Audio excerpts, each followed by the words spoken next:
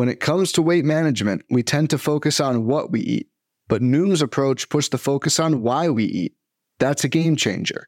Noom uses science and personalization to help you manage your weight for the long term. Their psychology-based approach helps build better habits and behaviors that are easier to maintain. The best part? You decide how Noom fits into your life, not the other way around. Sign up for your trial today at Noom.com. That's Noom.com to sign up today.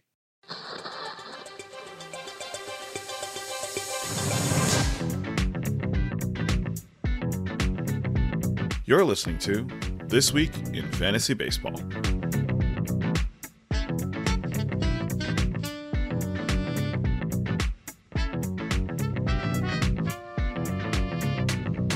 Hello everyone and welcome to This Week in Fantasy Baseball. I'm Lee Keller, joined by John Kuh. On today's show, we'll cover the latest news around baseball, talk about and highlight some player performances from the past week, recommend some pitching streamers, and we'll be joined by pitcherless writer Nate Kosher to talk about his article, Flying Heim, Is Jonah Heim's Breakout for Real? But before we get into all of that, John, how's your week been going? Well, the Twins almost got swept by the Giants, so that was fun. But, other than that, it's been good. Probably going to see Kevin Gausman pitch tonight against the Twins, so that'll be exciting.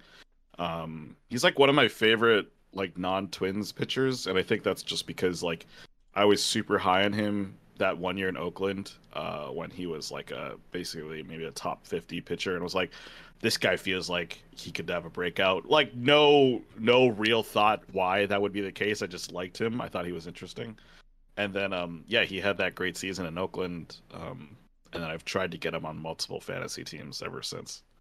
Yeah, Gausman's someone who I've always enjoyed watching. He always had that hype, but just stunk. and then finally got good. So he got sent to the bullpen for a season because he was so bad as a starter. Right. Yeah, I can't believe that he's evolved into what he has. I mean, his splitter is just one of the best pitches in baseball. It's great to see the evolution of that pitch. And just to see that his career kind of took a 180. Right. Well, and also just it's interesting because he's shown his grip, what his hand looks like after he's had a start, and that splitter still is doing damage to his fingers and stuff, but he throws it so well. Hey, if that's what you have to do to get paid, then you've got to do it, right? Yeah. But before we get into this episode, I'd like to remind all of you that you can follow our podcast on Twitter at ThisWeekPL, and you can send us your fantasy baseball questions to our email at thisweekplpod@gmail.com. Lastly, make sure that you subscribe to or follow the podcast on whatever streaming platform that you listen to your podcasts on. Apple Podcasts, Spotify, Stitcher, we're on all of them, so make sure that you subscribe to the podcast and leave a 5-star review if you enjoy listening to us. Now, let's get into the MLB news since the last podcast. And shame on me here, I forgot to mention that Matt McLain of the Reds was called up, but, well, McLain got called up. He was a top prospect in the Reds organization, not as big of a name as Elly De La Cruz or Christian Encarnacion Strand, but McLain was a first-round pick in 2018. McLain tore up the minors this season. He had a .348 batting average and a .474 OBP with 12 home runs and 10 stolen bases in 38 games. He cut down his strikeout rate by a lot, and it's led to some awesome results, which is why he got called up. If he's out there in your league and you need a shortstop or middle infielder, pick him up. He bats second for the Reds and has 20/20 upside, especially in Great American Small Park. John, were you able to get McLain anywhere in any of your leagues?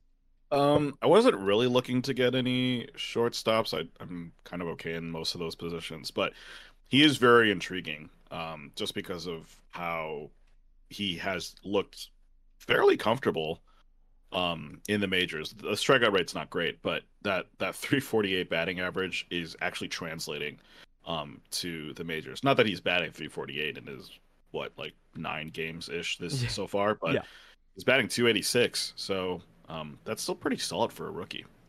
Yeah, I'm actually very excited because in TGFBI, I put a $122 bid on Matt McLain. And can you guess what the runner-up bid was for McLain? Well, it's either something stupid like $12 or $115. It was $122, the exact amount that I bid. So I must have had a slightly higher claim level than him. because that was crazy. Someone actually put it in our Twitter group that we have. We have a DM group that we did for the draft. And someone wrote, "Who was this? Because my lord, that sucks." And I was like, I want him, so I was happy. And he was like, "It was me. This sucks." Yeah.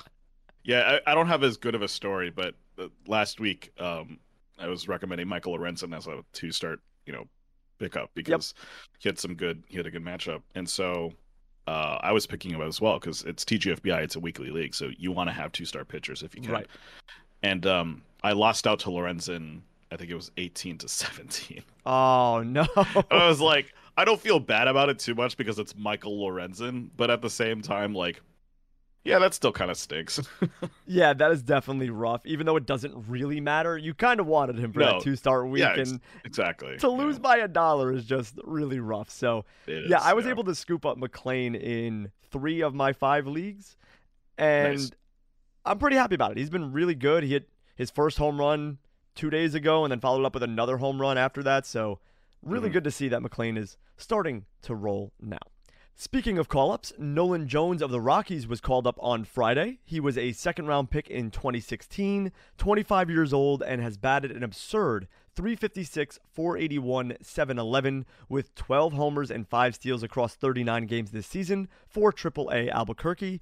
With a 1.192 OPS and playing his home games at Coors Field, you might want to consider picking up this outfielder. The reason for the call-up might be due to performance at the minors for Nolan Jones, or because Brenton Doyle of the Rockies had to be carted off of the field after crashing hard into the center field wall when attempting to rob a home run in the top of the 9th inning. It's being called a knee contusion at the moment, so thankfully it's not too serious. It's similar to what Cody Bellinger was put on the IL for. Rockies manager Bud Black said he's optimistic that Doyle can avoid the IL, but the Cubs said the same thing about Bellinger, and he went on there anyway, so I'm expecting to see some time off for Doyle, which leads to the Nolan Jones promotion. And also, sorry, Brenton Doyle, we mentioned your name last week, and now you're hurt, so my bad. CJ Cron of the Rockies is expected to begin taking swings soon. He's been slowly returning from back spasms. Jorge Polanco of the Twins was placed on the 10-day IL on Saturday, May 20th, with a left hamstring strain. They haven't shared the results of his MRI yet, so we're just up in the air with that at the moment. Edouard Julien was called up by the Twins on Saturday. He should get regular playing time as long as Polanco is out. They did, however, do something really weird with Julien, though. The Twins hit him 4th against the Giants, where John Brebbia was the opener, and he pitched a 1-2-3 first inning. Then the Giants brought in Sean Manaea, and the Twins pinch hit for the left-handed hitter Julien with the right-handed hitter Solano before Julien could even get an at-bat. So that's very strange. John, any note on Julien really quickly? Because he's a hyped-up guy that has really good numbers and good contact skills, and if he's not getting at-bats, we can't roster him. Yeah, so that was an interesting scenario where there might have been some gamesmanship from the Giants because Gabe Kapler loves doing that kind of stuff, right? Like, I remember last season I don't know if it was a series against the Padres or the Diamondbacks, and like in game 2, like the team's down like 10 runs, but he's not like pinch hitting for like a lesser batter. He's like, hey, go rock their relievers, because his whole point is like, we want to win a series, and if we can tire out the relievers in game 1 and game 2, it gives us a better opportunity to win game 3, right? And so that's Kapler. He loves doing that stuff, and I mean, props to him for using strategy in that sense. So what was going on here was actually the original lineup had Edouard Julien batting leadoff, for the Twins, because the expectation was Brebbia is going to come in, pitch an inning, and then they're going to have someone like Sean Manaea come in, but because you get 1, 2, 3 out of the way, Sean Manaea is going to face the 4th hitter. He's probably going to be like a lefty, and hopefully the string of lefties knocks out Sean Manaea. That way, the next time Edouard Julien comes back in the lineup, he'll be facing a righty. That's kind of what they were banking on. Right. And then Manaea threw like a bullpen session before the game. Twins heard about it, and then they were like, okay, I guess Manaea's not pitching today, and so it's probably going to be a right-hander, and so that's why they were willing to move Edouard Julien back a few spots in the lineup. Of course, then turns out Manaea maybe threw 8 to 10 pitches, maybe it was just a quick warm up or something, and then ended up in the game, and then ended up having like a pretty decent outing. I think it was like 4 2/3 innings. Right. And so yeah, I think it's just kind of like one of those things where maybe the Twins are overthinking it just a little bit. Edouard Julien's going to get at bats regardless, as long as he's on the roster, and I think he's been able to see major league pitching pretty well. Not necessarily at the level that he was doing in the minors, where he almost had back-to-back 100-walk seasons. But I think he's a solid pickup in a deep league or an AL-only league right now. Yeah, he's someone that could be very good, but I guess that was kind of a Keplerism where they were trying to capitalize on that and Manaea throwing the bullpen session. Just a weird scenario, so at least it was just a one-off thing, because that shouldn't happen regularly. But yeah, if Julien gets regular playing time and Polanco misses a lot of time, he's probably worth picking up. Yeah, I agree. Carlos Correa of the Twins is dealing with a muscle strain in the arch of his left foot, in addition to plantar fasciitis in his heel. Manager Rocco Baldelli said, "I think we get to Friday and some of our decisions might be made for us," when asked if Correa would require a stint on the 10-day IL. He was in the lineup on Friday, so it seems like he won't need to go on the IL, and I guess he was right that some of the decisions were made for him. But he might still have to go on the IL. This is an injury that just doesn't go away. Plantar fasciitis keeps creeping up, and a muscle strain in the arch of your left foot, I don't know, it just seems very strange. He's not on the IL yet, but it's interesting because that leads us to Royce Lewis of the Twins, who will be eligible to return from the 60-day IL on Monday, May 29th. He's definitely going to get playing time, but this opens up a clear path for him if Correa misses any time. Lewis can play all over the field. He's only eligible at shortstop on Yahoo, but he could play third base with Jose Miranda being sent down, or even play the outfield a little bit. In his minor league rehab assignment, Lewis is hitting .333 with 3 home runs and 2 stolen bases through 6 games. I think he's a big stash candidate if he's out there in your league. John, what do you think about Royce Lewis real quick, if you have any thoughts about him and rostering him in fantasy? Yeah, I don't think the Twins are going to keep him in AAA. Once he's available to come off the 60 DIL, they're going to bring him up. Mainly because he's going to probably slot into that third base spot. Because right now they've been kind of filing like Willie Castro and Kyle Farmer at third base.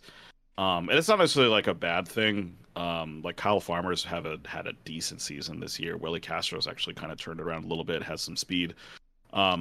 But Lewis is just clearly, he's mashing in AAA. He's stealing bases. He looks completely healthy. I mean, we did say that last year, and then he had a fluke, run into the wall in center, and then ended up tearing his other ACL, which kind of sucked. But I don't think the Twins are going to keep him down in AAA. I think for them, it makes too much sense to bring him up to the majors, and have that bat, have that speed on the bases available in the roster. And so, yeah, I think he's. I don't know if he's 12-team worthy yet. Like, I would maybe hold off on that if you really feel like you need someone in like at shortstop or third base, and you have say like a 2 utility sort of roster. He's maybe worth a shot in a 12-teamer. But in 15-teamers, I think like he's definitely worth stashing if you've got a spot. Yeah, so I actually think that he will be usable in 12-team leagues too if he plays to his potential. I mean, he was showing some real big promise last season when he was mashing, and then that ACL injury, obviously. So it's great to see him back on track. He's doing really well in AAA, and I do think he's going to get playing time. I would much rather play Royce Lewis over Kyle Farmer or Willie Castro, like you said. So I think it's a big play. And just for reference for people out there that are listening, just like me in my 10-team league, it's a keeper league, so it's a little bit different. But my starting shortstops are either Matt McClain or Nico Horner. And both have been good, but I'll take the gamble on stashing Royce Lewis away, and maybe he performs great and he's my starting shortstop. So if you're in a scenario like that, like I am, maybe take a shot on Lewis, because you never know what you're going to get, and the worst thing that can happen is he's bad and you drop him, and the best thing that can happen is he's amazing and you have your new shortstop. So I think Royce Lewis has some big potential for fantasy if he could just stay on the field and get the playing time. O'Neal Cruz of the Pirates will be able to remove his walking boot within the next 10 to 14 days. He'll then begin regaining strength and range of motion in his surgically repaired left leg. Cruz fractured his fibula in early April, and the team said at the time they expected a 4-month recovery period, which puts him in line to be back sometime in August, which is one of the reasons why my starting shortstops are Nico Horner and Matt McClain, because O'Neal Cruz went down. Anthony Rendon of the Angels is not expected to need a rehab assignment before returning. says manager Phil Nevin. He's eligible to return on Friday, May 26th, but did not do so keep an eye out on Anthony Rendon. Giancarlo Stanton of the Yankees will not begin a minor league rehab assignment this weekend. He might be cleared to start one next week. Yankees pitching coach Matt Blake told Gary Phillips of the New York Daily News on Wednesday that Carlos Rodon, who's still out due to that back issue, was throwing 85 to 86 miles per hour while playing catch earlier this week. There isn't an official timetable for his return, but at least he's throwing without any issues and is continuing to ramp back up.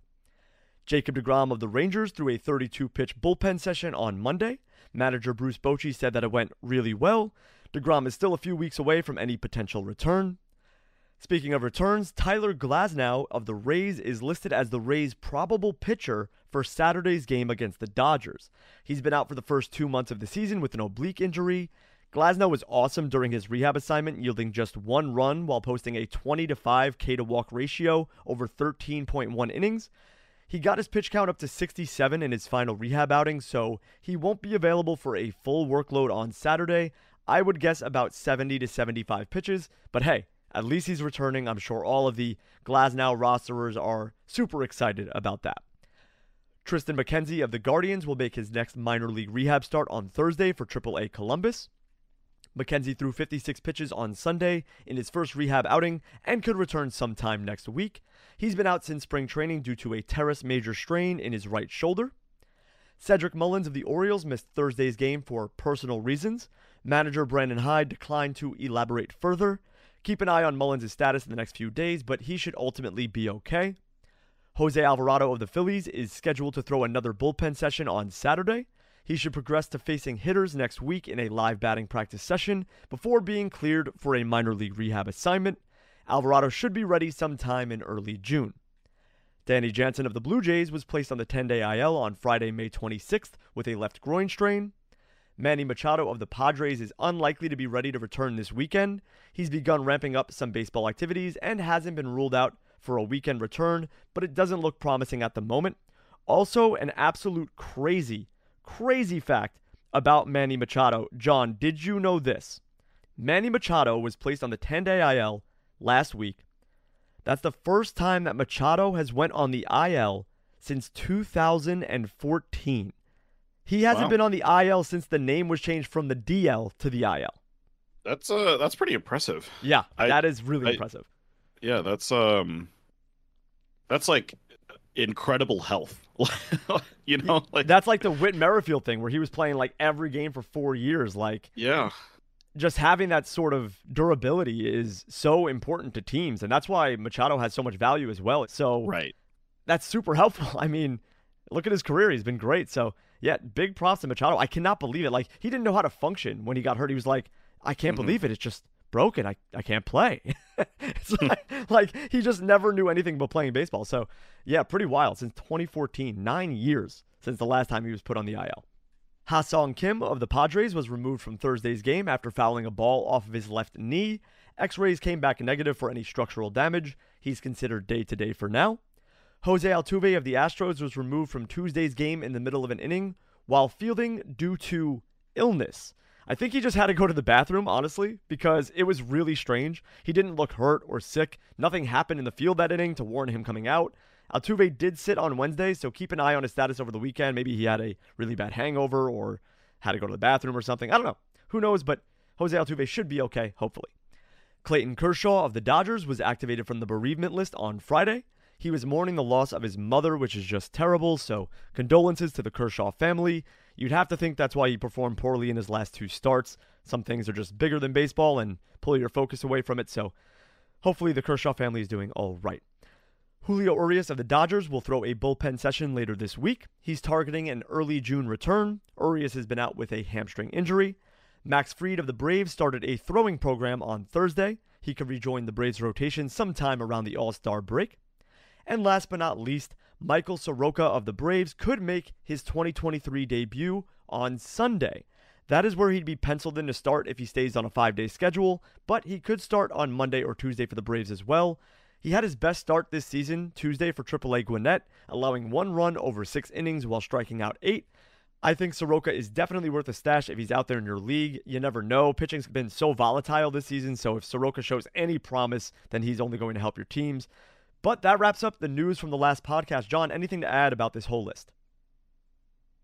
I mean, the one thing with Glasnow to me is like every stuff metric loves Glasnow. Oh yeah. Whether that's Stuff Plus from Saris or PLV from us here at Pitcher List, like everyone loves that. Loves his pitch mix. It's just if he can stay healthy. So it's positive to see that he's the probable pitcher, especially after it felt like he had a setback a couple weeks ago. Yep, he did. In his first rehab start. So yeah, that's kind of the one guy that I think, like, if you're in a league where there's limited IL spots and someone was kind of, just dropping Glasnow, he's probably worth a pickup at this point if you can do that. And then Soroka's like one of those guys where I always wish he would do well, and he just hasn't. So hopefully he turns it around this season. Yeah, if Glasnow is out there in anyone's leagues, make sure you grab him. He should not be available anywhere. A lot of leagues already had him stashed or drafted and put away. So, yeah, right. If he's out there, go and grab him because he has infinite upside, like top 10 pitcher in baseball upside. So, yeah, grab Glasnow. Hopefully he can stay healthy and pitch more than like 80 innings this season. That'd only be good. And then also one last note, Jose Altuve was in the lineup on Friday, so it looks like he's A-okay. But before we get into the weekly performance recap, we will take a quick break, so stay tuned. Fads come and go, and nowhere more than in the world of weight loss. That's why Noom has created weight management programs that are made to last. Noom uses science and personalization so you can manage your weight for the long term. Their psychology-based approach helps you build better habits and behaviors that are easier to maintain. And they help you understand the science behind your eating choices and why you have those cravings. Noom's personalized courses are easy to follow and will help grow your confidence with tools you can put into practice on day one. The best part? You decide how Noom fits into your life, not the other way around.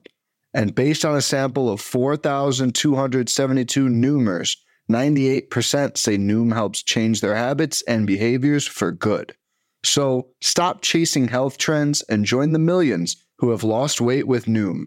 Sign up for your trial today at Noom.com. That's Noom.com to sign up for your trial today. All right, we are back, and it's time for the weekly performance recap, highlighting all of the performances from last week. John, what happened over the weekend? Yep, we're going to start with Rafael Devers on Friday. Went 2 for 4 with 2 home runs, 2 runs, and 4 RBI. Another 2-homer day for Devers, who's top 10 among qualified hitters in both home runs and RBI. He's been barreling the ball really well. He's also in the 97th percentile in hard contact rate. Really, the only knock against Devers is his walk rate. He's in the 14th percentile, but it's also not that much different from previous years. But yeah, it's no surprise that his OBP is suffering as a result, which is kind of annoying for me because I have Devers in an OBP league, so that is what it is. He is, however, dealing with a low BABIP, so as shocking as it might seem, Devers might only get better as the season goes on. That's obviously assuming regression to the mean, but those things usually happen throughout the course of the season. On Saturday, George Springer of the Blue Jays went 2 for 4 with a home run, 2 runs, 3 RBI, a walk, and a stolen base. Springer's performance this season has been pretty dreadful when compared to his career statistics. The 33-year-old has not hit this poorly since his rookie year in Houston in 2014. He currently has a career-low slash line of 250, 318, and 380. Really, the one knock here is that low slugging.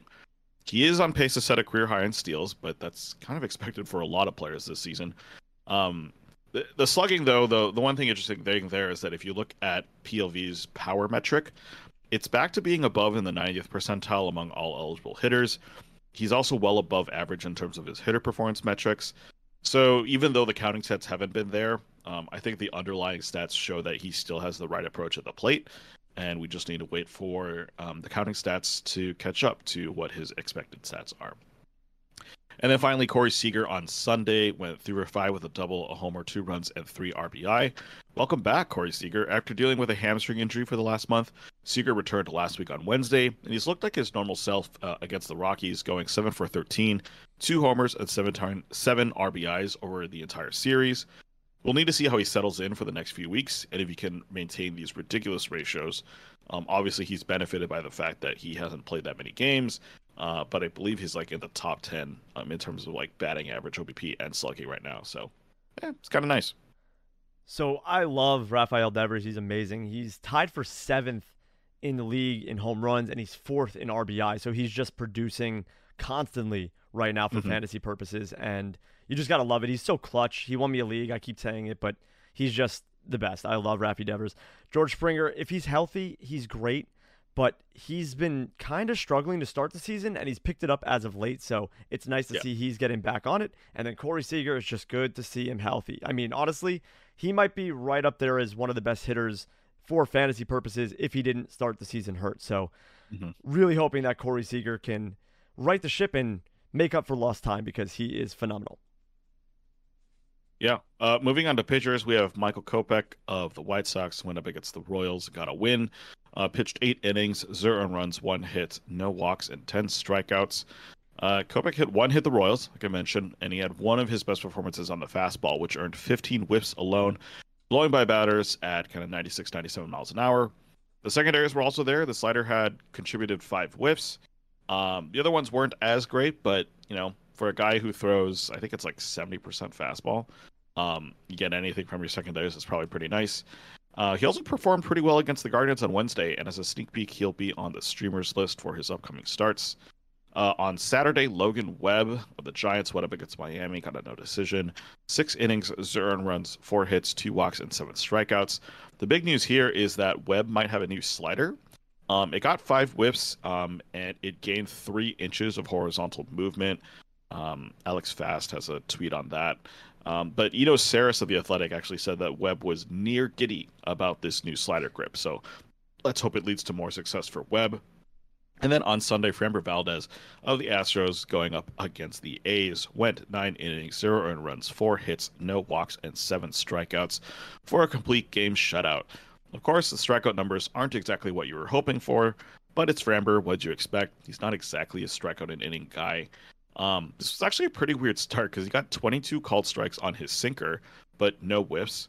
But that's kind of nice because when you face the A's, you could probably chuck 100 pitches down the middle and they might just hit them all for ground balls. It worked here for Framber as the A's had 23 balls in play and they couldn't do anything with them. Yeah, so I have a funny story about Michael Kopech, but I'm going to save that for a little bit later because I'll mention him in a little bit. But yeah, I have a funny story with that.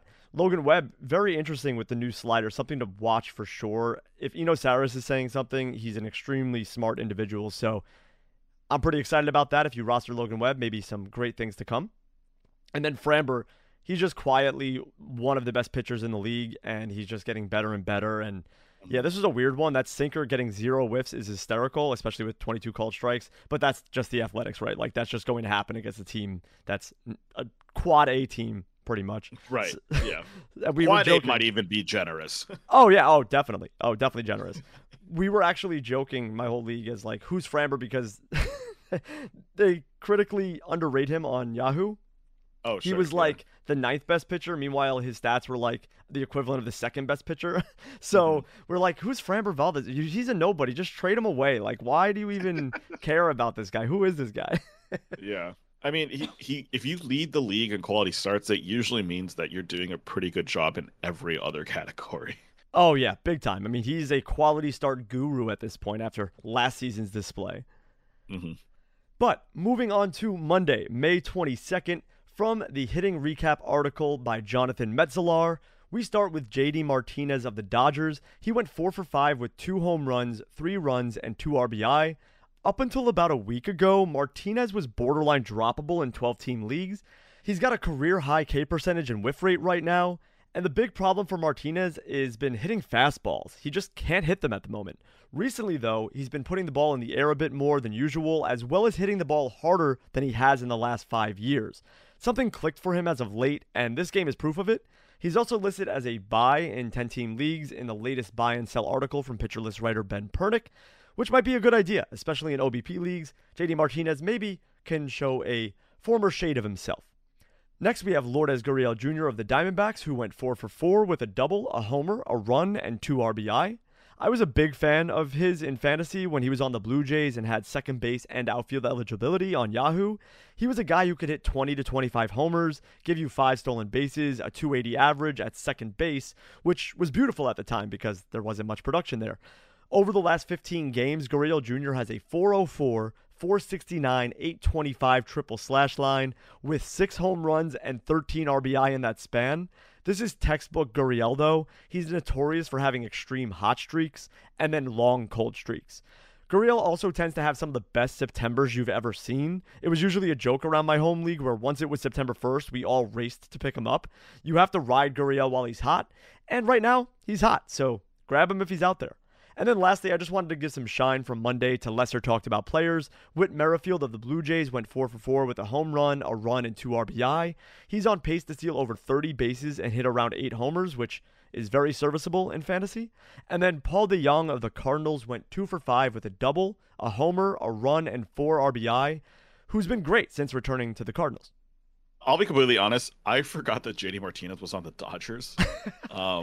But it's interesting that he's like a pickup in even 10-team leagues, because I usually associate, 10-teamers with 3 outfielders. But if it's like a 5 outfielder roster with 2 utility, yeah, go ahead, pick up JD Martinez. He's such a hot and cold hitter that you could easily drop him as soon as he starts being terrible. But once he gets going really well. I mean, I'm just thinking about 2 years ago, the second half of JD Martinez's season, he was on fire. Oh yeah, for a good 2 months. So yeah, if he's getting back in the swing of things, no pun intended, yeah, that could be a fun pickup for your rosters. Yeah, it's funny. Monday was like the day of the hot and cold streak guys. Martinez, Gurriel, Whit Merrifield, Paul DeJong. Yeah. It's all guys that just kind of have up and down months. It's kind of impressive that that guys like that still have fantasy relevance, because it feels like Whit Merrifield, as soon as he went to Canada, no one cared about him.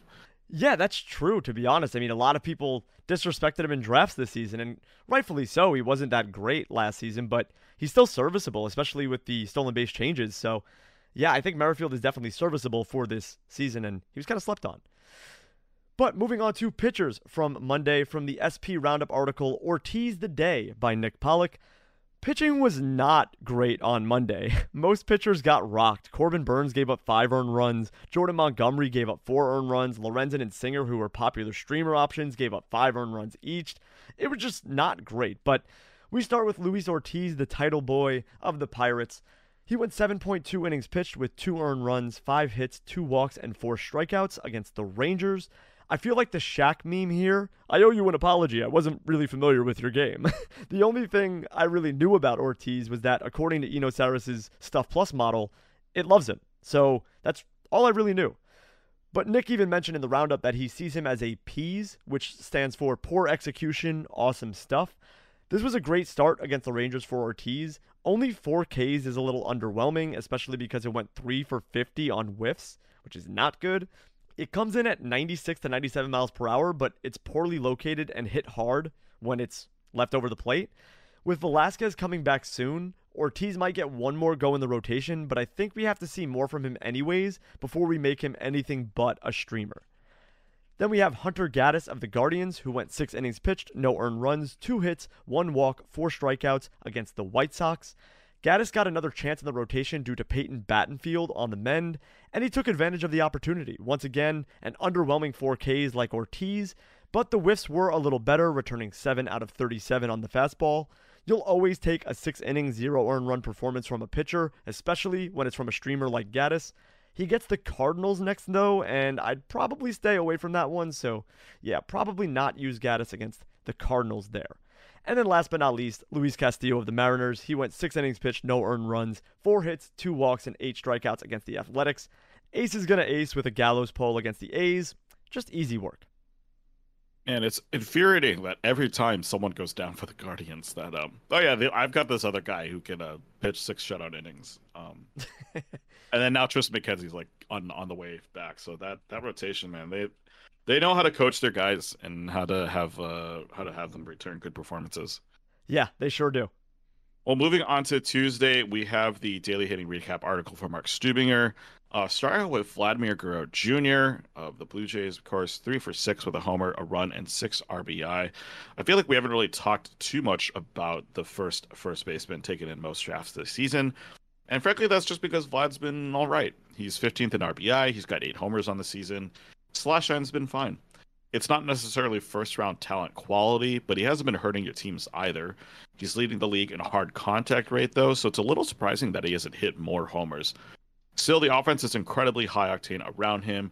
It's only going to offer more RBI opportunities as the season continues, and so look for that hard contact to eventually translate into actual counting stats. And then Matt Mervis of the Cubs, 2 for 3 with a home run, 2 runs, 3 RBI, and a walk. Fun fact: Mervis is actually older than Vlad. Wow. So the promising first baseman, which is kind of funny to say because, well, Vlad's younger. So he has struggled in his first 16 games of the majors. He's only batting .211. Strikeout rate's pretty poor too, 32%, which is almost double his rate in the minors. He had a lot more ability in the minors in terms of strikeout rate and being able to see the ball well, but I think that's expected for a rookie. He is barreling the ball super well, though. He's got a good hard contact rate as well, both I think in kind of that 70 to 80 percentile range. So he's holding his own, at least in terms of how hard he's hitting the ball and being able to get to the sweet spot. So there's definitely positives in his makeup. He had a pretty decent day on Tuesday and looks to be the everyday first baseman for the Cubs for the time being. So if you're looking for a guy who's got some potential and you've got a spot available, maybe take a look at Matt Mervis. So with Vlad Jr., I'm actually so mad about this performance. I am against him in my home league. And the reason why I'm mad is not because the stat line is incredible. It's because how he got to that stat line. Mm-hmm. The Rays put out Luke Raley on the mound, who is a position player, and Vlad Jr. hit a grand slam off of the position player. Right. So that one kind of hurt me, especially going in a head-to-head league. So yeah, that was not very fun, but hey, Vlad is that good, so he might have hit the grand slam anyway, but not great for me, but great for Vlad, so good to see that from him. And Matt Mervis, yeah, it's pretty crazy that he was so hyped to begin this season, but was blocked by Eric Hosmer, but now that he's DFA'd, Mervis has all of the room to run, so hopefully he'll be able to play and perform well like he was supposed to when he was hyped up this spring. Yeah. Vlad is so interesting here because, I mean, even talking, I think, preseason, you and I felt you would probably take Vlad over every other first baseman, right? Even probably Pete Alonso. Like, Vlad was the smart move there. But now going into the season, I feel like this happened the last 2 seasons with Vlad, where it's like super hyped pre-draft, and then like when the season comes, he's like, he's all right.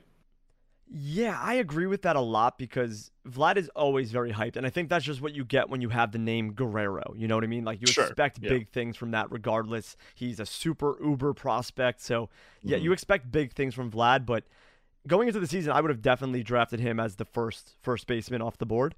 Yeah.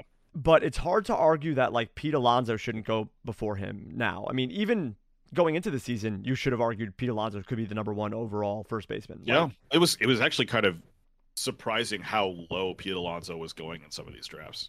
Yeah, it's wild. I mean, I think it was last season where Olsen was going way higher than Alonso a season ago in drafts, and Alonso had an incredible season. And then it flip-flopped where Olsen was going way later than Alonso this season, and now Olsen is having a great season, but Alonso is too. So it's just crazy how the first base position is so volatile in drafts. Like, you still have those like mainstays, like Freddie Freeman obviously has been playing his lights out. Goldie's been really, really solid. It's so interesting though. Every year, I think with first base, like if you're like me and you like drafting at the tail end of the first round in some of these redraft snake leagues, like it's very tempting to not take one of these top tier first basemen. And I always wonder. I mean, draft strategy is long gone at this point. It's it's a 2-month-old topic, but I always wonder whether it's worth it to take a first baseman that early. It's a good discussion to have. Maybe we should have that on the podcast one day. Is like looking over drafts and seeing what an ideal makeup would be. Like, is it smart to wait at first base? Is it good to grab aces early? Like, it's good to do that research. Yeah, exactly. Well, speaking of aces, we have basically the new ace on the block with Nathan Eovaldi. of course, of the Rangers facing against the Pirates. Went 9 innings, 1 earned run, 6 hits, 1 walk, and 5 strikeouts. Honestly, just let the hype train continue because Eovaldi's been dealing. He's got a 2.6 ERA and a .97 WHIP on the season. There aren't really a ton of reasons besides negative regression that we could point to that would indicate this isn't real. The only thing that might be an indication is that Eovaldi is still giving up a lot of hard contact. However, he does have a high ground ball rate. I was trying to find some of these stats yesterday while looking through Eovaldi. He is giving up more hard contact fly balls than ground balls, but I think it's like 30 or 40% of those hard hits are going straight into the ground. So even though he is giving up a lot of hard contact, a lot of it ends up not being effective hard contact, so to speak. So Eovaldi, like, the only reason you would have to not believe in him is just that, he just, becomes average, which maybe this season he's figured out something, or he's just, on one. That's sometimes all you need to believe in a guy. Jose Barrios of the Blue Jays went up against Tampa Bay in that game that we talked about. The reason why they brought out Luke Raley was because Barrios had a great game himself, and so the Rays couldn't do anything against him. 7 innings, 1 earned run, 5 hits, 2 walks, and 5 strikeouts. We've reached that part of the season where Barrios starts to play well. It's somewhat impressive given that his ERA and WHIP are above average for qualified starters. But he also gave up like some absolute duds at the beginning of the season. Everyone was saying drop Barrios. He doesn't have it anymore. Out of his 10 starts, though, he's only given up more than 3 runs 3 times. Now, that doesn't mean he's had 7 quality starts. He still hasn't really gone to 6 in a lot of those. But when your team's offense is headlined by guys like Vlad Jr. and Bo Bichette, they can easily score more than 3 runs, and more often than not, Barrios can get a win in those situations. So we'll see if this sort of sticks for the great undulator. Of course, being the great undulator, it's probably not going to stick. But having a good performance against the hottest offense in baseball is something to really build off on. So Eovaldi is just, wow, he is unbelievable at the moment. And it's crazy to think that the Rangers staff is starting to look really, really good. And obviously we had that penciled in after they made all of the signings of DeGrom, Eovaldi, Gray, Heaney. They really built their rotation from the ground up this offseason. But the main concern was health, and obviously DeGrom is on the shelf.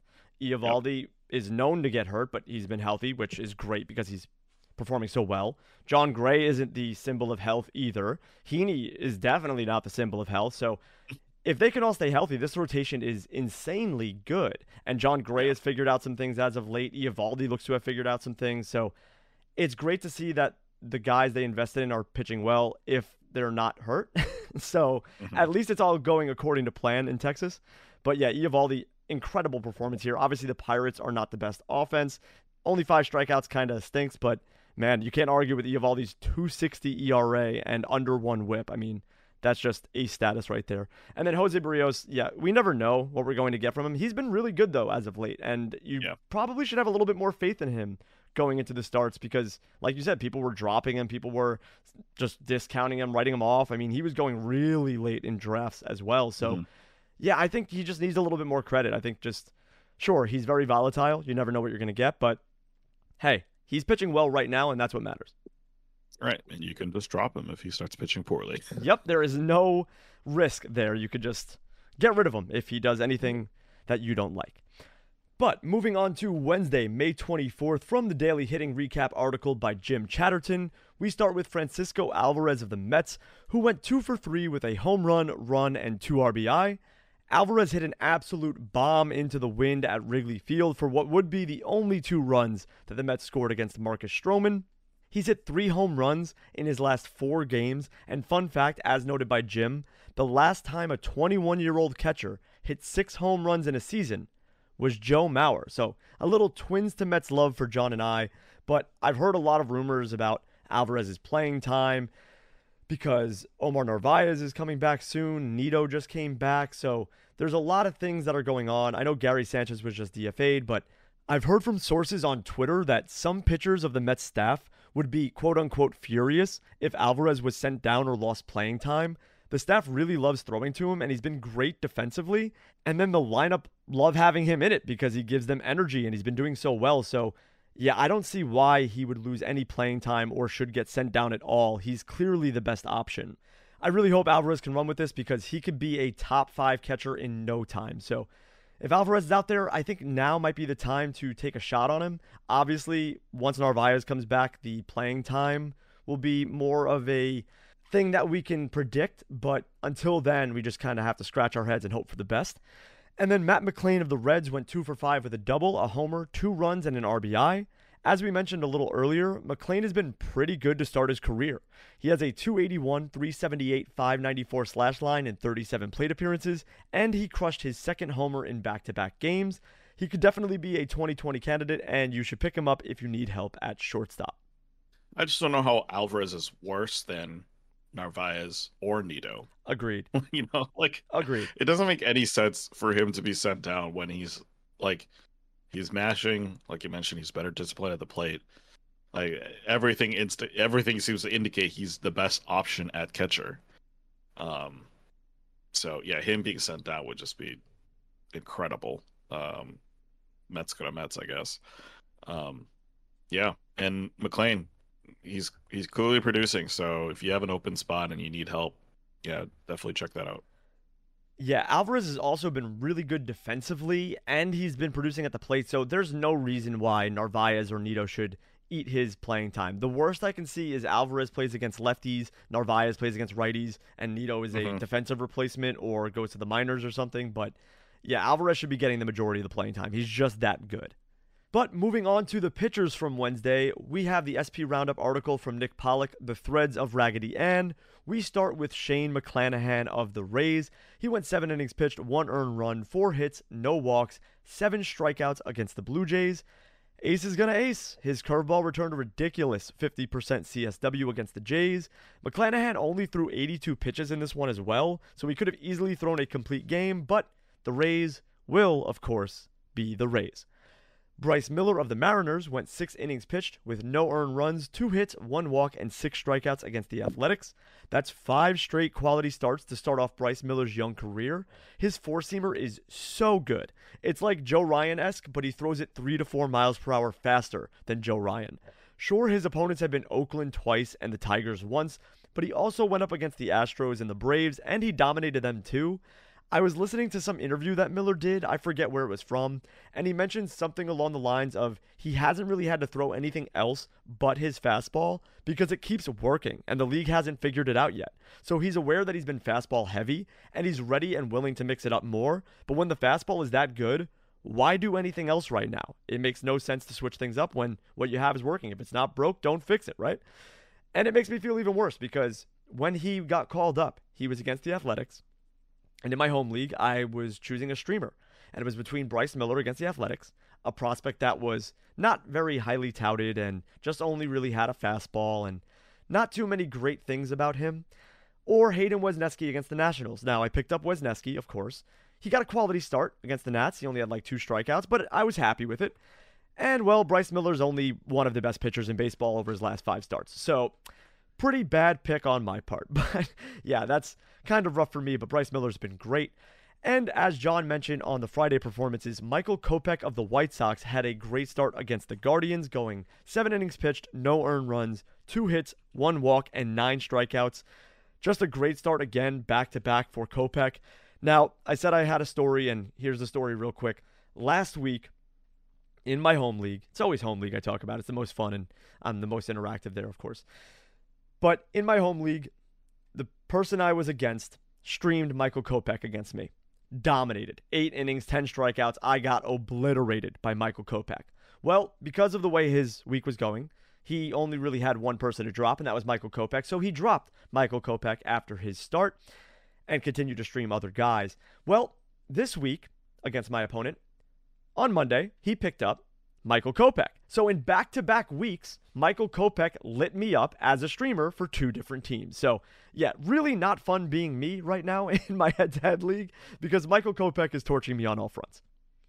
Yeah, man, when he's on, like, he has those shades of those, like, of being that top prospect, right? It's just he's so inconsistent, so it's harder to trust him. But Yeah, I also the fun thing about Bryce Miller was that there was a start. I think it was his debut start. He was going up against Mason Miller, Yep. and I picked up Mason Miller over Bryce Miller, and Uh, of course, regarding that decision, and ever since. So just know that I'm with you in solidarity in that pain. yeah, you chose the wrong Miller and I chose the wrong pitcher. So not Yes. great. Yeah. Well, moving on to Thursday, we have the hitter recap article from Jonathan Metzlar. We're going to start off with Austin Riley, though. He went 2 for 5 with 2 runs, 2 homers, and 3 RBI. It was a slugfest in Truist Park on Thursday with Riley, Marcell Ozuna, Alec Bohm, and Bryce Harper all hitting homers, but Riley stole the show as the only one with multiple. His two were absolute lasers, both over 110-mile-an-hour line drives. He might not be having the follow-up season that everyone was expecting after nearly hitting 40 homers last year, but he's still a decent contributor in pretty much all categories except steals. Michael Conforto of the Giants went 4 for 4 with a homer, a run, an RBI, a walk, and a stolen base. He's been quietly having a great season. This 4-hit game brought his average to 239. His OBP is now 339, and he has 11 homers, 28 runs, 25 RBI, and 2 stolen bases to boot. He's creeping back into rosterable territory for 3 outfielder leagues and shallower 10 and 12 team leagues, especially if you are in an OBP format. Remember, Conforto was a top prospect. He had a great run from 2017 to 2019, hitting 27, 28, and then 33 homers, respectively. I'd grab him if you need help in the outfield right now. And then with another outfielder who's been hot, Jorge Soler of the Marlins went 3 for 5 with a homer, 2 runs, and 2 RBIs while facing the Rockies. He had 7 games this week, 4 of them at Coors, which is pretty nice, and he was facing predominantly left-handed pitching. It's worked out pretty well for him. He could go cold at any moment. That's why Jorge Soler is not more rostered. But when he's hot, his counting stats can be up there with some of the best with his 18% barrel rate. He currently has 15 homers and 32 RBI at the moment. He should be rostered everywhere now, but if he's not in your league, pick him up as soon as possible. Yeah, all of my friends that asked me for advice about fantasy was asking me about some pickups last week, and I said, grab Jorge Soler. He's facing a bunch of lefties. He mashes against left-handed pitching, and he's got 4 games at Coors. So, like, Brian De La Cruz was very serviceable, and Jorge Soler was the big target for me. So, yeah, that manager that grabbed Jorge Soler is thanking me graciously over the past few days because he's been dominating. He's so good when he's hot, but like John said, he could go cold at any moment. If he goes cold, you just drop him. But hey, he's been very good, and right now, ride the hot streak. I have him in a 15-team league in TGFBI. I have him in a 12-team league on NFBC. So I'm riding Soler nonstop because he's been incredible. And then Michael Conforto, I'm so sad that he's still not a Met because he would fit on this team perfectly. Mark Canha or Daniel Vogelbach can go somewhere else, and Conforto could be on the team. But I digress. Conforto's just been really good. If he is out there, definitely consider grabbing him. He's not having a blow your mind sort of season, but he's been very good at a position that's pretty shallow. So if you need help in the outfield, Conforto is definitely a shout. And then Austin Riley, it's good to see him getting back on track. Fun fact, before going into this game, he had 3 home runs off of Aaron Nola already in his career, and then he added 2 more to it. So he's got 5 home runs against Nola, and whenever he faces Nola next, I'm betting that Riley hits a homer because those numbers are just video game type. So I was scared going into the matchup as someone who rosters Nola, and yeah, it didn't work out too well. He just has his number, apparently. Yeah, clearly. Yeah. Well, moving on to pitchers, we're going to start with Kyle Gibson of the Orioles, who went up against the Yankees. 7 innings, 2 hits, no earned runs, 4 walks, and 3 strikeouts. Kyle Gibson just keeps doing Kyle Gibson things, including turning in a great start against the Yankees. Sure, the strikeout rate's taken a massive dip. He's inconsistent as usual because he limited the Jays to 1 run last week, but then he also gave up 6 runs to the hapless Royals earlier this month. You truly don't know what to get when you start Gibby, but more often than not, it does turn into a decent start. He currently has 6 quality starts on the season, so good for him. Miles Michaelis of the Cardinals went up against the Reds. 7 innings, 5 hits, no earned runs, 0 walks, and 5 strikeouts. The Lizard King just turned in his 3rd straight quality start and is trying to get a bit of relevance in the fantasy world. Alas, Michaelis has struggled to get to 6 innings this season, and on a team like the Cardinals that is not exactly generating a lot of wins or run support right now, it's actually more surprising that his record is only just 2-1 and not a bigger deficit. Just a lot of no decisions for Michaelis. Funny enough, if you take out the first 3 starts of the season, he has a much more respectable 2.9 ERA, although it still comes with a 1.21 WHIP.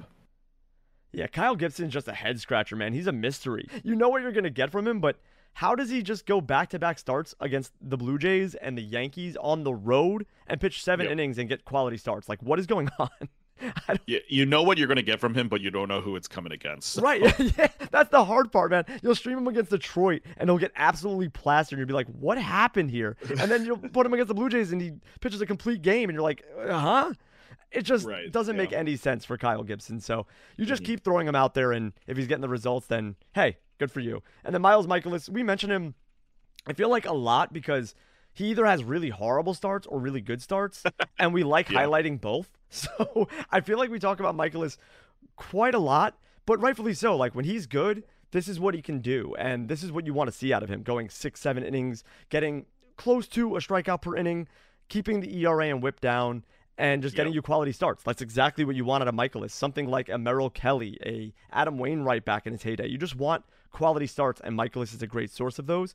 And then also Alex Faedo of the Tigers, I wanted to mention. He went 6 innings pitched, 2 earned runs, 3 hits, no walks, and 10 strikeouts against the White Sox. I wouldn't rush to pick up Faedo, but he was a first-round pick in 2017 that currently has a 0.74 whip. He seems a bit volatile and gets the Rangers next, so I wouldn't trust it. But definitely put Faedo on your watch list team if he's out there. And if he keeps putting up good numbers, maybe you can use him as more than a streamer. But for now, he's just a streamer against bad matchups. And it sucks because one of the bad matchups would be against the Tigers, but he's on that team. So, yeah, it's unfortunate. It is what it is. Faedo, he was also the title person for Nick's article today. So there's definitely a lot of hype behind him, but yeah, he doesn't get a lot of run support on that team either, so it's a little tough. Yeah, he definitely does not. But we're going to take a quick break, and when we come back, we'll be joined by Pitcher List writer Nate Kosher to talk about his article, Flying Heim, Is Jonas Heim Breakout for Real? Stay tuned. And we're back and joined by Pitcher List writer Nate Kosher. Nate, it's your first time on the show. Welcome to the show. How's everything going with you? Good. Thanks a lot, guys, for having me on. It is our pleasure. Now, before we get into your article, tell us a little bit more about yourself, like what team you're a fan of or how long you've been playing fantasy baseball for.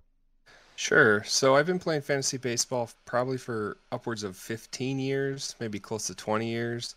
A lot of different formats. Started out in a lot of Yahoo free leagues, just to get my feet wet, and I moved up from there doing every different format, dynasty, redraft, etc. In real life baseball, fan of the Arizona Diamondbacks. Ooh. Even though I do reside here in Minnesota, I sort of adopted them in the late 90s, and then that worked out well right away. And hopefully they're starting to get back. Wow, you switched up on John. Do you hear that, John? It could have been a Twins fan here.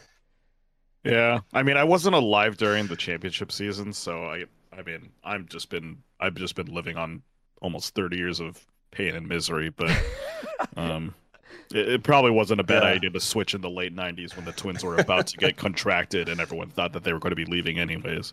30 years of misery sounds like a Mets fan. Lean years. Yeah, oh man. I mean, hey, I don't blame you for going for the Diamondbacks. They're exciting right now. Corbin Carroll, one of my favorite players right now, just awesome there. You guys got a lot of promise over there in Arizona, so not a bad team to root for. I don't blame you one bit. But we're going to talk about your article, which you wrote pretty recently. Flying Heim, Is Jonah Heim's Breakout for Real? It is a great read. I suggest everybody listening, please go and read it. But we're going to talk a little bit more about it. So we'll start off. You said in the article, Heim spent a lot of time paying his dues in the minors before finally making it to the majors in 2020. What was his makeup as a prospect?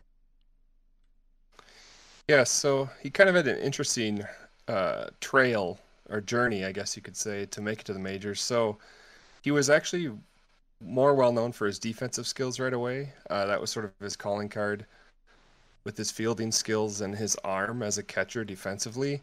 So he bounces around. He was drafted by the Orioles, bounces around the minors to a few different teams. Then he lands in Oakland, and that's when things started to really click for him.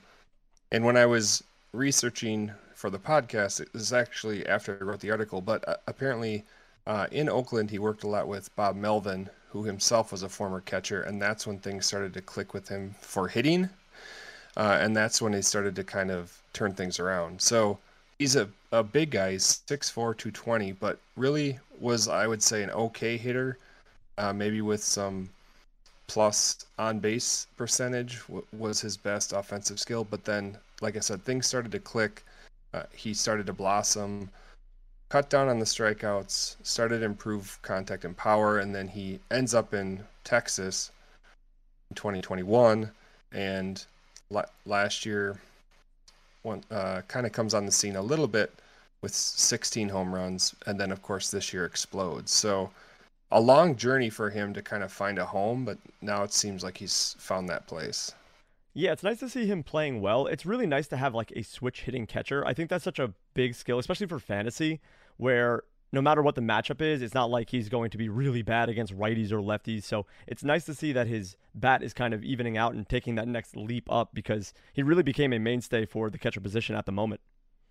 Yes, definitely. And that's a good thing to mention. The switch hitting, an underrated feature, and as a catcher, sort of rare. So that's another thing he's offered, and he's been a switch hitter, for the length of his career. Right. Yeah, it's also nice that he doesn't exactly have a ton of competition at the catcher position in Texas, just with Mitch Garver kind of more serving as the DH in Texas, and occasional spells at the catcher for sure. But right. Yeah, no worries about someone taking his job there. So this is clearly Heim's best season by far. If you look at any offensive metric, like it's basically a career year for him so far through 50-ish games. One thing you do point to in this article about what's been different for Heim this season has been his swing adjustments. What do you see there that maybe indicates that the success this season is sustainable?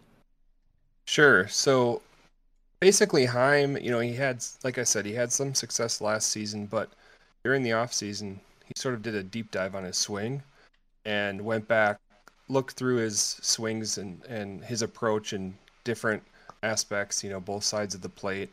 Where was he making contact? What was he doing well? Where did he need to improve? And he concluded he needed to use his lower body more.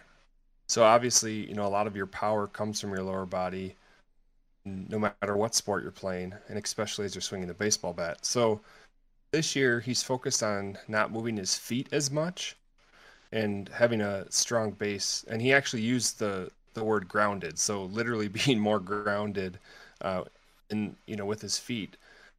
So as I was researching the article, I noticed in the past he'd sort of lift his back foot and there was a lot more movement.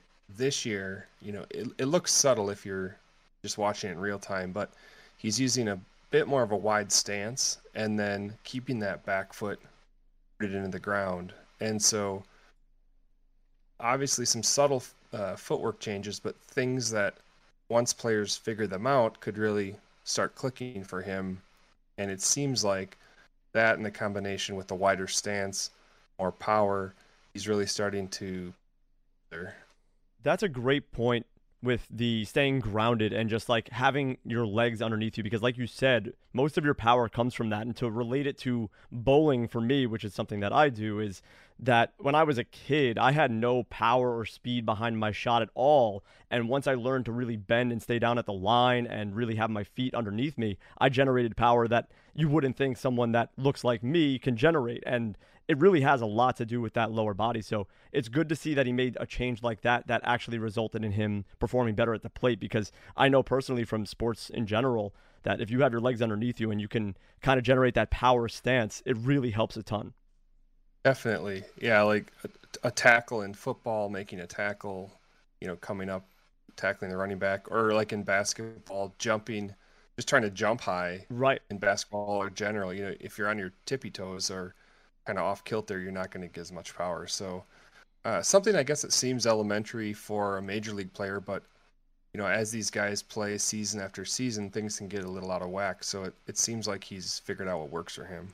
And you would think as a catcher who's someone who bends down for the entire time they're playing the game, they would bend at the plate too, right? Like they should stay grounded at the plate if they're staying grounded in the field. Good point. Yes. But in the article, you also point to an improved approach at the plate. Could you go into a bit more detail on what Heim is doing different this season than others? Yeah, so another thing he mentioned actually publicly, he's talked about how he's playing with more confidence this season. So that's due to those improvements we just talked about, but also an improved approach at the plate. So he's been a bit more patient this season, not taking as many first pitch swings, but overall making it count and taking actually a higher percentage of swings. But what we're really seeing in a difference with him this year is how he faces different types of pitches. So a lot more of a complete hitter, and he's made huge progress on fastballs and breaking balls. So I just have a couple of stats here to pull out quickly. So in 2022, he hit 236 overall. Pitchers threw him a fastball. This season, that's jumped to 244. So a nice improvement, right? But not a huge difference. But then when it comes to the off-speed stuff, last season he hit 244. This year, that's jumped all the way up to 452. And obviously that's a huge difference. And so based on what he's facing, fastballs, probably a majority of the time, but pitchers aren't able to sort of trick him with the off-speed stuff as much. And you put those things together, obviously all of his offensive numbers have jumped. And another reason why I think he's able to hit the off-speed stuff is those approaches we talked about to his stance. So he's getting down a little bit lower. He can get down in the zone and hit some of those balls that are, breaking down there. And so it's interesting how the improvements have sort of stacked on top of each other. And I think that this is what makes me think it is real going forward, because that's a gigantic leap, in off-speed stuff. And I think his other average that I saw was against the curveball, which was about the same. Okay. From this year to last year. Yeah, I definitely recommend people check out Nate's article, because you showed like kind of the change in his heat map basically between 2022 and 2023, and like basically he's just kind of ice cold in the bottom half of the zone. I mean, he still is able to dominate in some spots, but the difference in 2022 versus 2023 and how much better he is doing lower in the zone is super interesting, and how that kind of combines both the swing adjustment and maybe how he's seeing the ball, I think is really cool. Yeah, there's great visuals in the article. Yeah, thank you. I was just going to say it's pretty remarkable when you see that heat map, spelled out, and it's like, okay, this guy could sustain this, and this could be real. So I do think he should be able to continue these things. And the more I researched him, the less I thought it was kind of a fluke. And also, you have to tie into when a team is playing as well as the Rangers are, it's infectious. It really is. So regardless of who the hitter is, I mean, look at someone like Ezekiel Duran as well. He's crushing the ball as well, and he was always kind of a middling guy. So it's nice to see when an offense is hot, they're all hot together. So that's one of the reasons I think why Heim is over-delivering as well. Very true. Yeah, the Rangers offense as a whole, they're first in almost every category: runs produced, batting average, and I think they've been sort of a surprise. I don't know about what you guys expected, or if you thought about the Texas Rangers, but I don't think a lot of people saw them leading the division, maybe middle of the road. Right. So he's been a big part of that. Definitely. He's been a driving factor in it for sure, especially catching that Rangers staff, which has been really good so far. If only DeGrom could stay healthy, but I know that far too well as a Mets fan. But moving on to the final question, it's our favorite kind of segment when we interview people about a specific player. We do a Would You Rather segment. So for Jonah Heim, we're going to say that this is for rest of season, catchers in a one-catcher league. So we'll say 12-team, one-catcher league, standard 5x5. Who would you rather rest of season? We'll start with Jonah Heim or Cal Raleigh. We'll start with you, Nate. Yes. So this one, I think I'm still going to go Heim. I know Raleigh had some power last year, he showed, but not a high batting average, and I just have liked what I see from Heim so far, so I'm going to stick with Heim. John, what about you? I mean, I love Big Dumper, but I think it's too easy to go with Heim here. Like the counting stats are probably are a little similar between the two, but the average is definitely a lot nicer for Jonah Heim. So I think we're going to go with Jonah Heim here. Yeah, I'm also going to go Heim. I think if you need homers just specifically, maybe you go Cal. End of season, he might have more if you're doing a roto league. But in a head-to-head league, I think I'd rather Heim. So I'm just going to go Heim overall, but we love Big Dumper over here. You can't not love somebody with that nickname. So Yeah. Next, we have Jonah Heim or Wilson Contreras. Nate, what do you think? This one was harder for me. And after thinking about it and sort of looking at the stats, I know Contreras has sort of come under some scrutiny, but due to his stolen base ability, I think I'll actually go Contreras. Heim can steal a base or two as well. I looked over the past couple of years. He's had a handful, but that makes a big difference at a catcher position. And so I think I'll lean Contreras with this one. That's pretty interesting. John, what say you? Yeah, when I was kind of coming up with these questions, I was actually looking at Contreras's stat line. It's not pretty, but I mean, none of the Cardinals stat lines are very pretty right now. Part of me wants to believe that Contreras can kind of get back to where he was as, kind of an all-star caliber catcher. But I looked at his last 5 years of stats, and it just looks like stuff that Heim can handle. Heim has a better average. He's on pace for probably similar counting stats. It feels wrong, but I think I'm going to go Jonah Heim here. Oh, okay. So I am the deciding vote. And I am going to choose Wilson Contreras. And the only reason for that is because I think Jonah Heim right now is better. I think Jonah Heim already exploded and used a lot of his rest of season stats early. I think he's going to slow down. Obviously, if he keeps this up, he's going to have the best catching season of all time next to Mike Piazza. But I think Wilson's ability to get RBI, he's batting third in the Cardinals lineup. I think more RBI are going to come. As Nate mentioned, he's already got 4 steals. And I think the Cardinals in general are just seizing opportunities. We just did an interview with Jake Connors. That's it. And we just talked about that, where the Cardinals utilize stolen bases in the right spots, and they've been doing that to score runs. And even Nolan Arenado has chipped in a steal or two already, and he's a guy who notoriously steals 1 base per season. So I think that there's going to be more steals in the Cardinals organization as a whole. So I think on top of the 20 home runs you can bank on Contreras for, I think you're going to see 80 RBI as well as 10 to 12 steals. And I think that just edges him a little bit more than Heim for me. So I'm going to go with Contreras and the tie there.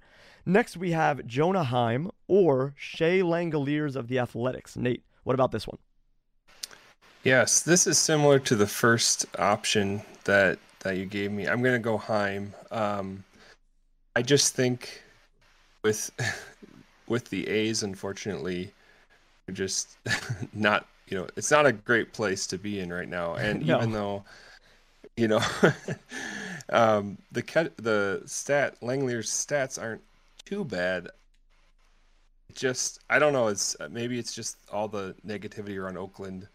It just swayed me toward Heim, and I think he's only hitting the low 200s. But they could end up with the same amount of home runs and ribbies, but I'm gonna go Heim. Okay, John, what do you think? Yeah, this one's pretty easy. I mean, Langoliers is having a decent season as a rookie catcher. And the power is clearly there. I mean, he has 7 homers and so far this season, which is the same as Heim, but I think he's done it in less plate appearances. But yeah, I think Heim is just a better overall player here, and so I'm going to go with him. Yeah, I like Shea Langoliers a lot, but I am going to take Jonah Heim over him in this one. Just more RBI chances, more run chances. I mean, who's driving in Shea Langoliers? Nobody. I can't name the 7 Right. through 9 hitters on the Athletics. So, yeah, we're not going to take Shea Langoliers on that one. But I do think Shea Langoliers is a great option for 2 catcher leagues. But in this example, Jonah Heim definitely over Shea Langoliers.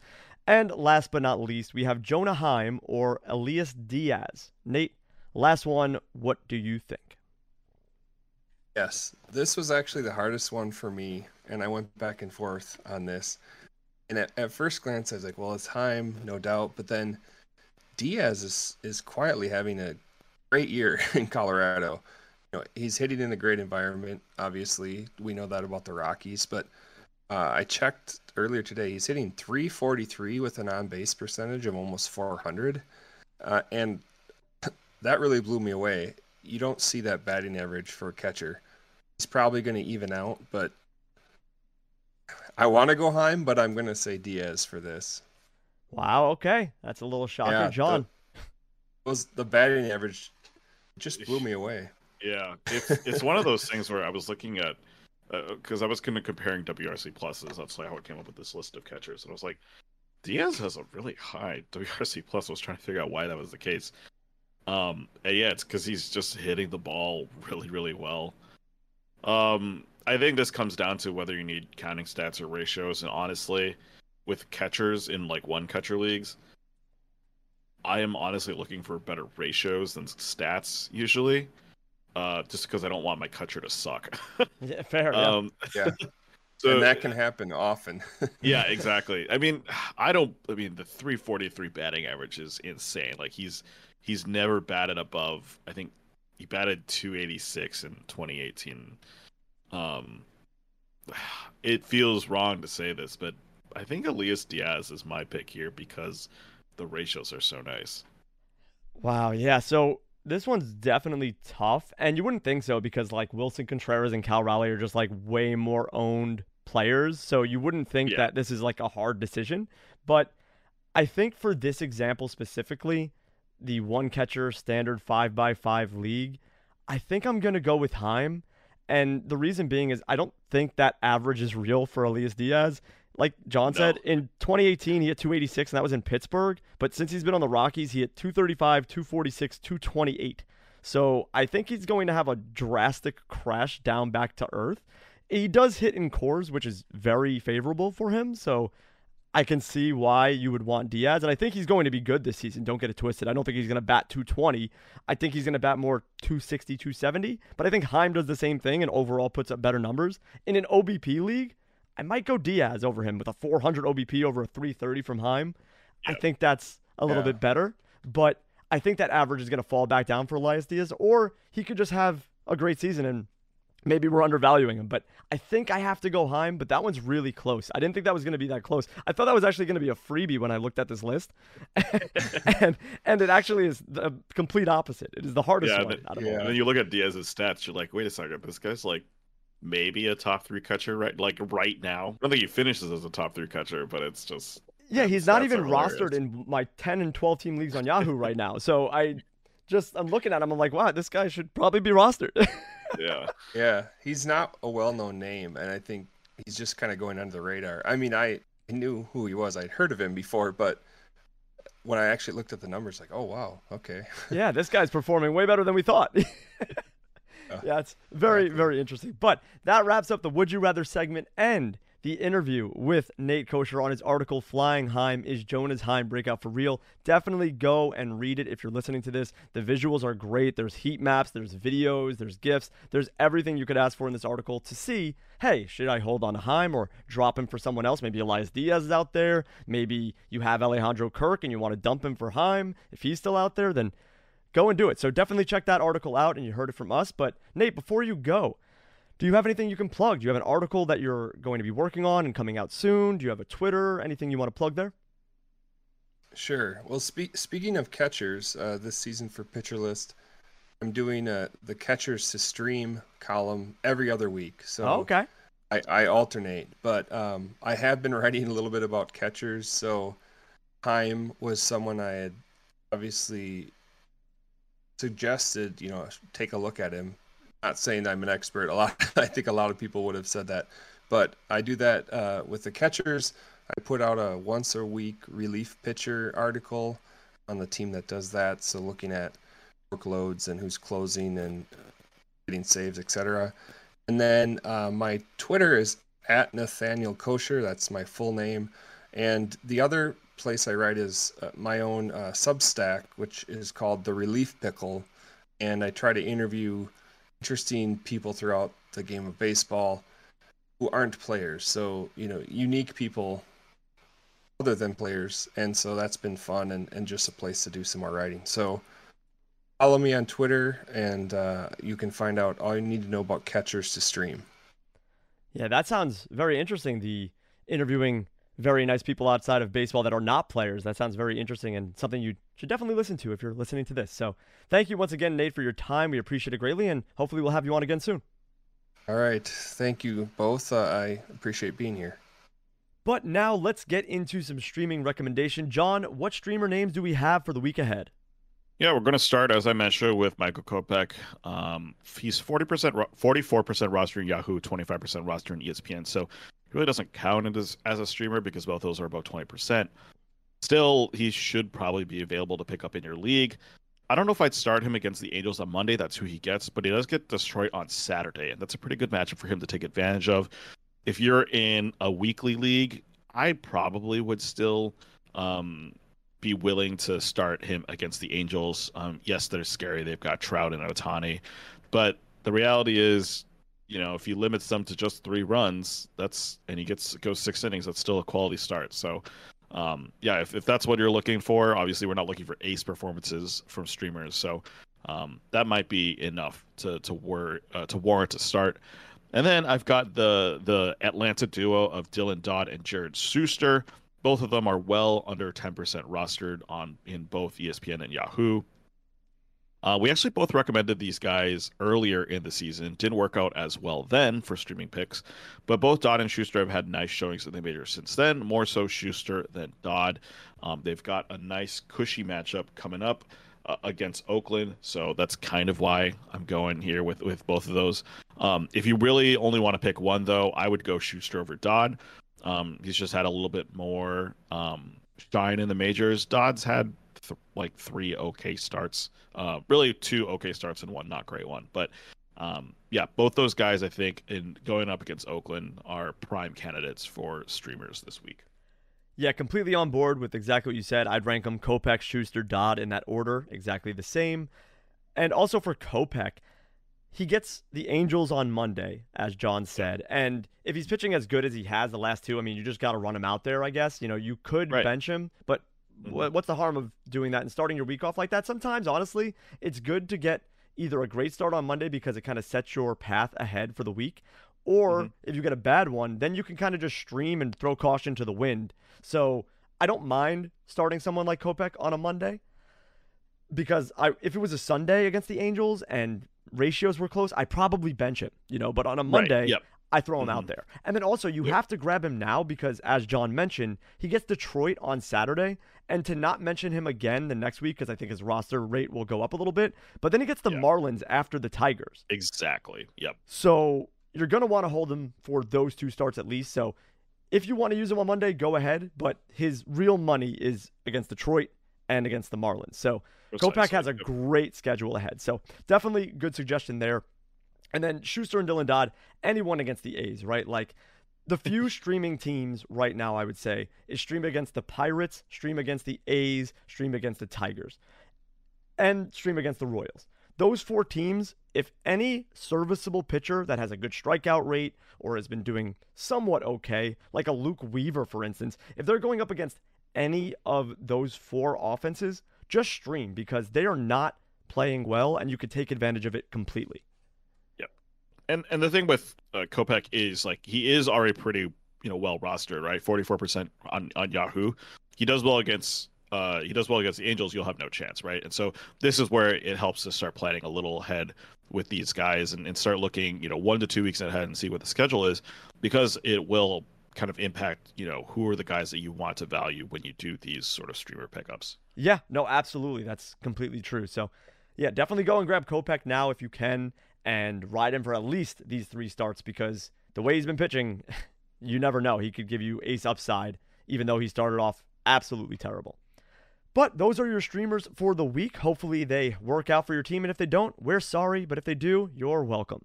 But that's going to do it for this episode of This Week in Fantasy Baseball. Before you go, Please follow us on Twitter at ThisWeekPL, and you can send us your comments and questions to our email at thisweekplpod@gmail.com.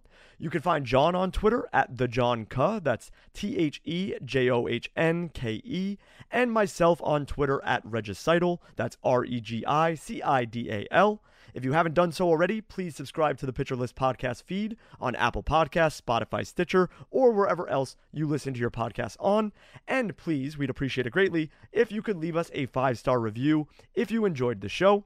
Lastly, sign up for Pitcher List Plus. By doing so, you can join us in the Pitcher List Discord and get advice from all of the fantasy experts and writers over there. But that's going to do it for this week. We will be back next week with another episode of This Week in Fantasy Baseball. For John, I'm Lee, and we'll see you in the next one. Later, everyone.